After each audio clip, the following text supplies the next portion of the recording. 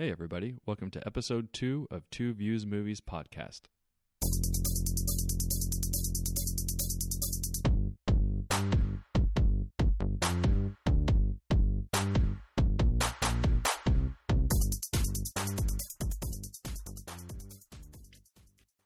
Hey, everybody. Welcome to Two Views Movies podcast. I'm Garrett.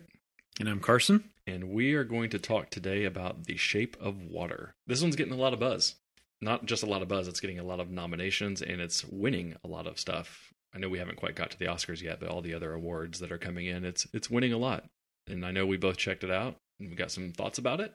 So for those of you that haven't seen it, or maybe you have, it's a movie set in, 60s, 50s, 60s, Cold War era America. It's about a mute janitor who falls in love with, let's just call it the creature from the Black Lagoon, right? Yep. Okay. It's got directors Guillermo del Toro, who's known for doing Hellboy, Pacific Rim, and Pan's Labyrinth. And who else is in this movie? We've got Michael Shannon. I don't think anybody really knows the main lady. It's kind of like the first time I've seen her in anything, right? For me as well. Okay. And then Richard Jenkins, who's, I always think of him as the dad from Step Brothers. So not a bad cast, right? Sure. So yeah, getting a lot of nominations, a lot of awards. What's your initial take on this? I thought I saw the entire movie in the trailer. Really? And so there was nothing that surprised me in this. I felt it rather slow. I thought from all the buzz that I was getting that there'd be something about this that was different or that was going to blow me away or a plot line or something. Mm-hmm. And I didn't get any of that. I saw the trailer a lot, I felt like, as I was seeing other movies and stuff. And for some reason, the CIA angle to this didn't stand out to me from the trailer. I don't know why. Maybe it's because I was so focused on the fact that I thought that it kind of looked boring. And maybe I was focusing so much on the angle of them trying to be artistic with the janitor falling in love with the creature from the Black Lagoon that I just overlooked some of the CIA angle. So when I watched this, I was actually kind of surprised at how prevalent the CIA angle was with the capturing of this monster and trying to learn more about it. And then really the Cold War angle between the Russians have spies that are trying to figure out what we're doing with this creature. And there's all that kind of wrapped around the romance angle to this that I didn't know or didn't expect that kind of was a plus for me. See, I didn't really know, I guess it was CIA and Russian involvement, but I knew that the people that had the creature were experimenting on it and she was freeing it and they were trying to get it back. You know? And so who those people were wasn't that big of a reveal for me. Sure, it's the government that found this creature or scientists or whatever, but that didn't really add a lot to me. Like the Russian piece of it, the CIA piece of it, that could have been just any given group of people that are. And I don't think it added a lot, but I know you liked that angle a lot more, but I still thought it was fairly, I thought the whole trailer, showed you the whole movie, and yeah, they were either going to, one, kill the creature, she's going to be sad, or they're both going to, swim away together. So I had two choices of what were going to happen at the end of the movie, and it did. Yeah, I think it definitely went style over substance. I think if you boiled down the plot, it's kind of fairly straightforward, Beauty and the Beast-ish, kind of, in terms of, them falling in love and trying to essentially escape together with their love, but they're fighting this outside force that doesn't want them to be together for whatever reason, whether it's political, espionage, whatever. So I felt like that was pretty straightforward, but it really tried to hone in on the romance aspect and let the rest of it do the talking. But the romance was just all kind of, it was straightforward, even though it was between a mute lady and a creature from the Black Lagoon. Yeah. It definitely had a lot of the same style. Have you seen Pan's Labyrinth? I have. Okay. Yeah. It felt like that. Obviously different setting and very much a different movie. But I think even Pan's Labyrinth had, God, I'm going to date myself here, but almost like a Nazi Germany kind of presence. That there was a commandant or a colonel or something, and maybe it wasn't Nazi Germany. It's been too long since I've seen the movie, but there was some themes there, and definitely visually a very cool movie with Shape of Water. I think it was trying to rely heavily on the visuals. Like I really got a kick out of the 50s influence, the way it was kind of the music that was being used. I liked that creative aspect of it. But outside of that, it was kind of generic. I agree. I like that. I guess I'm not a big fan of the era, but I think it fit for where this movie is, Mm-hmm. and so it's like everything seemed to work Right. on that side. The creature, while the makeup and everything was done well, I feel like he has a same creature that he keeps putting in is Abe from Hellboy, that he's put in a tank again. I haven't seen Hellboy, but I remember the trailer enough to know that I think I remember that. Yeah, that's a fair statement, I think. Yeah, is it the same guy? And then you get to is this is pretty much bestiality when it comes to this girl Sure. sleeping with That's like a another fairy creature. tale. Well, yeah, but it's like, okay, it understands sign language, so if you slept with a gorilla that understood sign language, that's still bestiality. Well, right, but I mean, if you're not going to make that same comment about Beauty and the Beast, Well, she never actually sleeps with the beast. we don't know. We that. don't know. There may be that. some versions where that happens. So to me, it's supposed to be a modern day twist on a fairy tale. So I didn't really. I kind of went into it like that. I don't think it needed to go where it went with all that. Sure, it definitely kinda unnecessary. Yeah, it definitely went into the sexual aspects a little bit more than what I thought it would be. Like, I think there's a scene where the janitor and Octavia Spencer are actually talking about like How they have sex. yeah. And then there's the whole interesting scene where she fills up her entire room with water. And then the whole time in that scene, I was thinking, I was like, okay, that wouldn't happen. Right. And again, it goes back to the fairy tale aspect Right. of everything about this movie. Okay, so I had to bring up this one scene where it just totally took away from me from the whole movie was their musical number. Yeah, And so I agree. It was like, wait, so she's a mute, and then all of a sudden she can sing, and all of a sudden they're dancing, and Mhm. the background is like, that has no place in this. And I Mhm. felt like, now they used that same song throughout the whole movie of "You don't know how much you mean to me" type of thing, and I think they should have left it at that, Mhm. as opposed to having her talk and sing about it and then dancing. Mhm. It's like, that's just weird. It was really jarring. So they cut to a black and white dance scene with like a full blown orchestra behind them and stuff, and it goes on for a couple of minutes, and I could see, I think, what they were going for, but yeah, it was kind of jarring to me, and I kind of laughed. I was like, there's probably a better way you could have done what you wanted to do. That felt really out of place for me. I'm sure some people are going to absolutely love it and think it added to it. There's movies that I like where they do that. Moulin Rouge, musicals, Greatest Showman, Right. La La Land. For that to be the only one in the Yeah. movie, like if that was the movie, they kept doing stuff like that. Agreed. Okay, but there's just one, and it's weirdly timed. Yes. and it's just it just like comes out of nowhere, and then Yeah. it goes away. I know. I'm with you, because this movie's not a musical. No. So to throw like a full blown musical element into it like that, it didn't fit. It's almost like they didn't think the audience was smart enough to pick up on the song. Sure. And so, or pick up on how much you mean to me, that type of thing. So it's like, well, how else can I bring you into that story, that song? Mhm. Well, let's have her sing it and dance to it Right. with the creature, which is just weird. Uh-huh. And so that took a lot off of my rating on Yeah. there. Is that it's just weird and odd and unnecessary. Yep, I completely agree with you on that one. What did you think of Michael Shannon in the movie?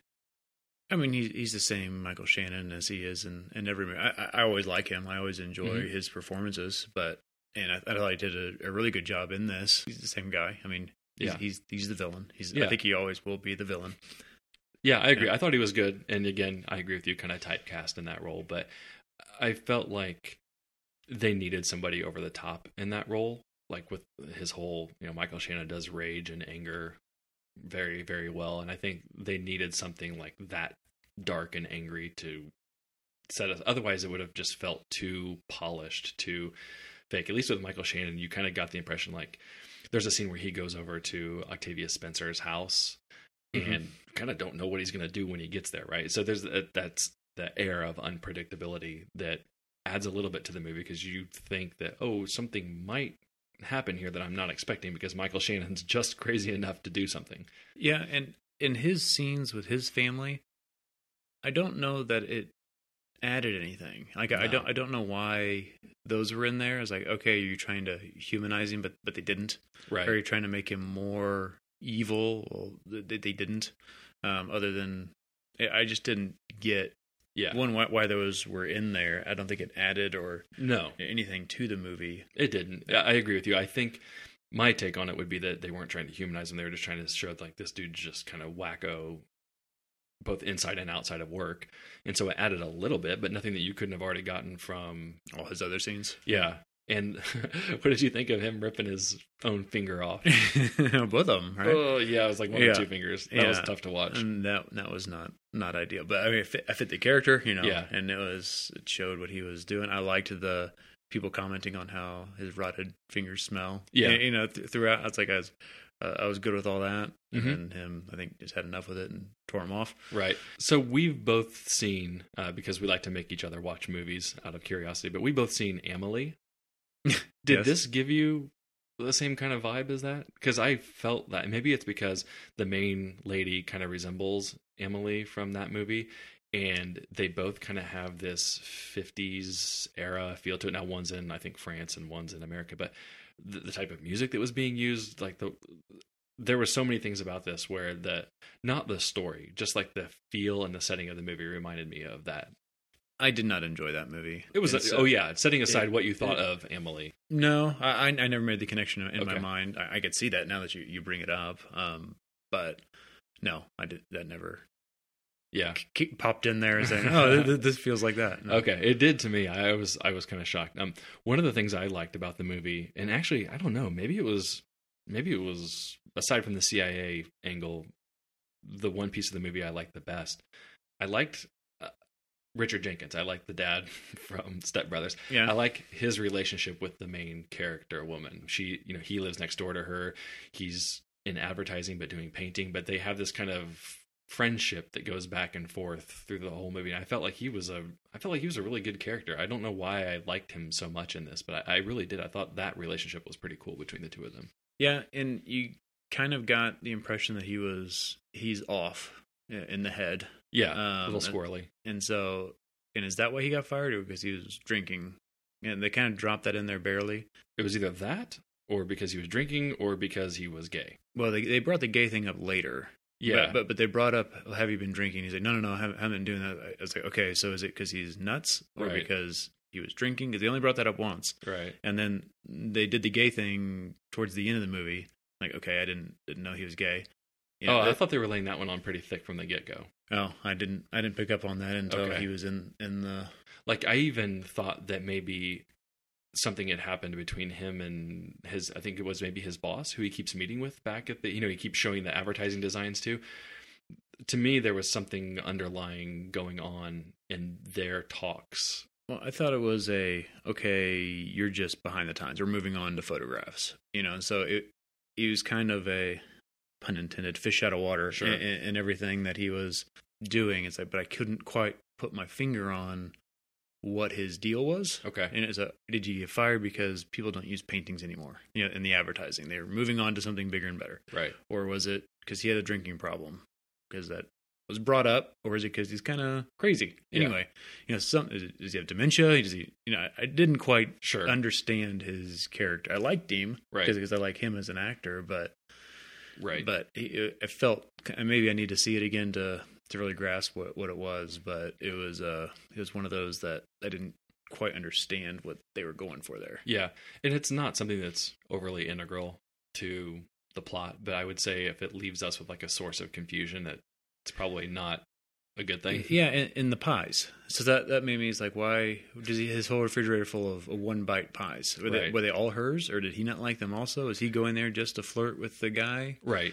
That's what I took it as in the end, was that he was going there and flirting with the guy, but there was some kind of weird thing going on with the key lime pies. Right? Yeah, so that's why I was down the path of dementia. He's Mhm. like, did he not remember that he doesn't like these pies, or is he's just crazy, and so he has this thing where he goes and buys pies? Right. I just didn't understand. Sure.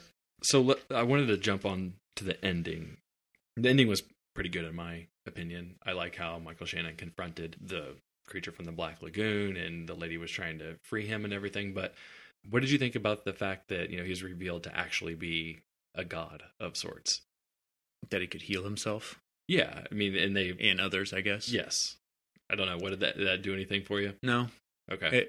Nothing, actually. It was just more, okay, that creature could do that. We already saw that he grew kind of hair, on... Well, he ended up healing... Well, I saw he heal, but then he started talking about hair, so I was expecting hair to continue to grow, which never happened. Right.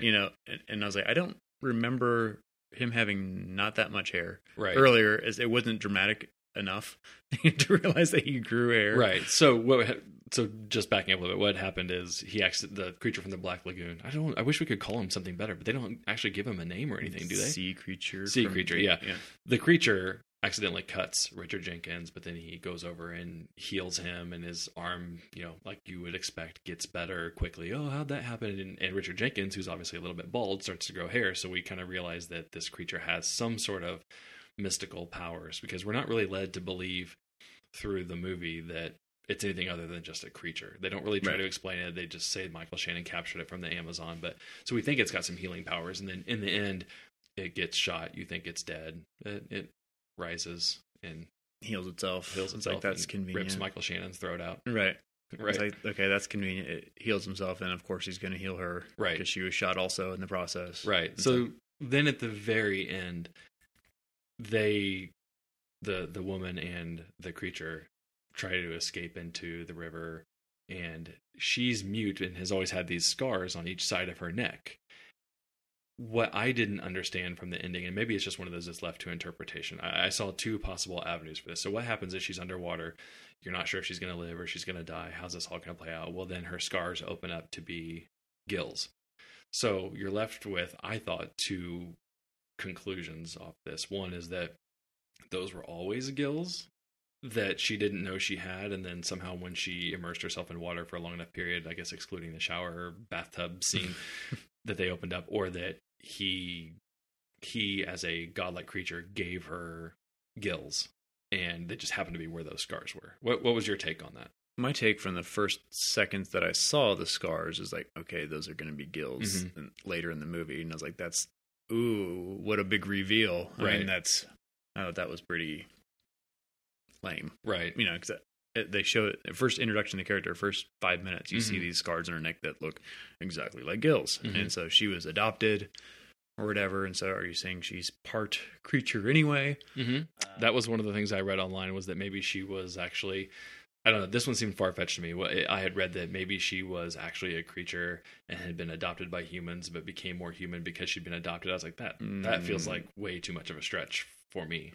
And I just knew that was going to happen, so I never read anything into the why. I assumed that they were always going to be gills. Yeah. Because they had unexplained marks on her neck. Sure. It's like, that's the logical conclusion. Right. Yeah. These are going to be gills at some point. Oh, and magically they are. Yeah. And maybe he just opened them up. I don't know. Yeah. I feel like it's left up to interpretation. I don't feel like there's one solid answer to that.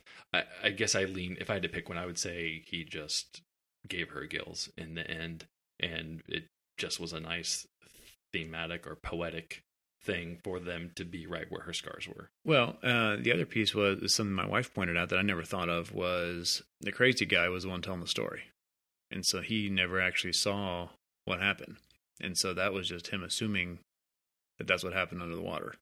Wait, who was telling the story? The Step Brothers. Oh, okay. Yeah, because he does the voiceover. He in the was beginning. narrating the whole movie, Okay. and he was saying some things you're gonna believe, or whatever he was saying. Sure. But that was all from his point of view, him telling the story. Sure. In that, he didn't know what was going on down there, and so maybe that's just what maybe they both died in the water. I don't know. Right. And that kind of goes back to the whole, it's a modern day fairy tale thing, where usually there's a narrator, once upon a time, blah, Sure. blah, blah, and then you end it with, and they lived happily ever after, which do you ever really know if they lived happily ever after? So. Well, at least you know that they left together. He Yes. didn't even know that she was alive, that she brought her back to life. He jumped in the water and they were Sure. both dead, or I guess she was dead. And so Right. maybe that's just what he assumed. Right. But the other big problem that I had is, why are they waiting for this thing to fill up? Why couldn't they just go 4 more steps to the ocean? Right. It's the spillway or whatever they're trying to the get. canal. They had to yeah. fill up the canal so then they can go into the ocean. I didn't understand. Like, why are you waiting 8 days or whatever to do this when you can see the ocean at the end of the canal? just walk a little bit further down the pier, and they never brought Right. that up. I never understood that. Right. And this is where my normal answer comes back in. Because it's a movie. Because it's a movie, and it makes for a date that Michael Shannon can see on the calendar so that he can then know where they're going to be and go have a conflict. And so they can have a week of them together and, Right. and learn to fall in love with it. Yeah. Yeah, but again, it's kind of like you and I have had a lot of side conversations about Last Jedi and all the explanations that seem to be coming out about why things were done a certain way. I'm sure if we got Guillermo del Toro in the room and asked him, there would be 2-3 explanations for why they had to do that, and whether we like them or not, who knows. So it's easier just to chalk it up to it seemed a little lazy.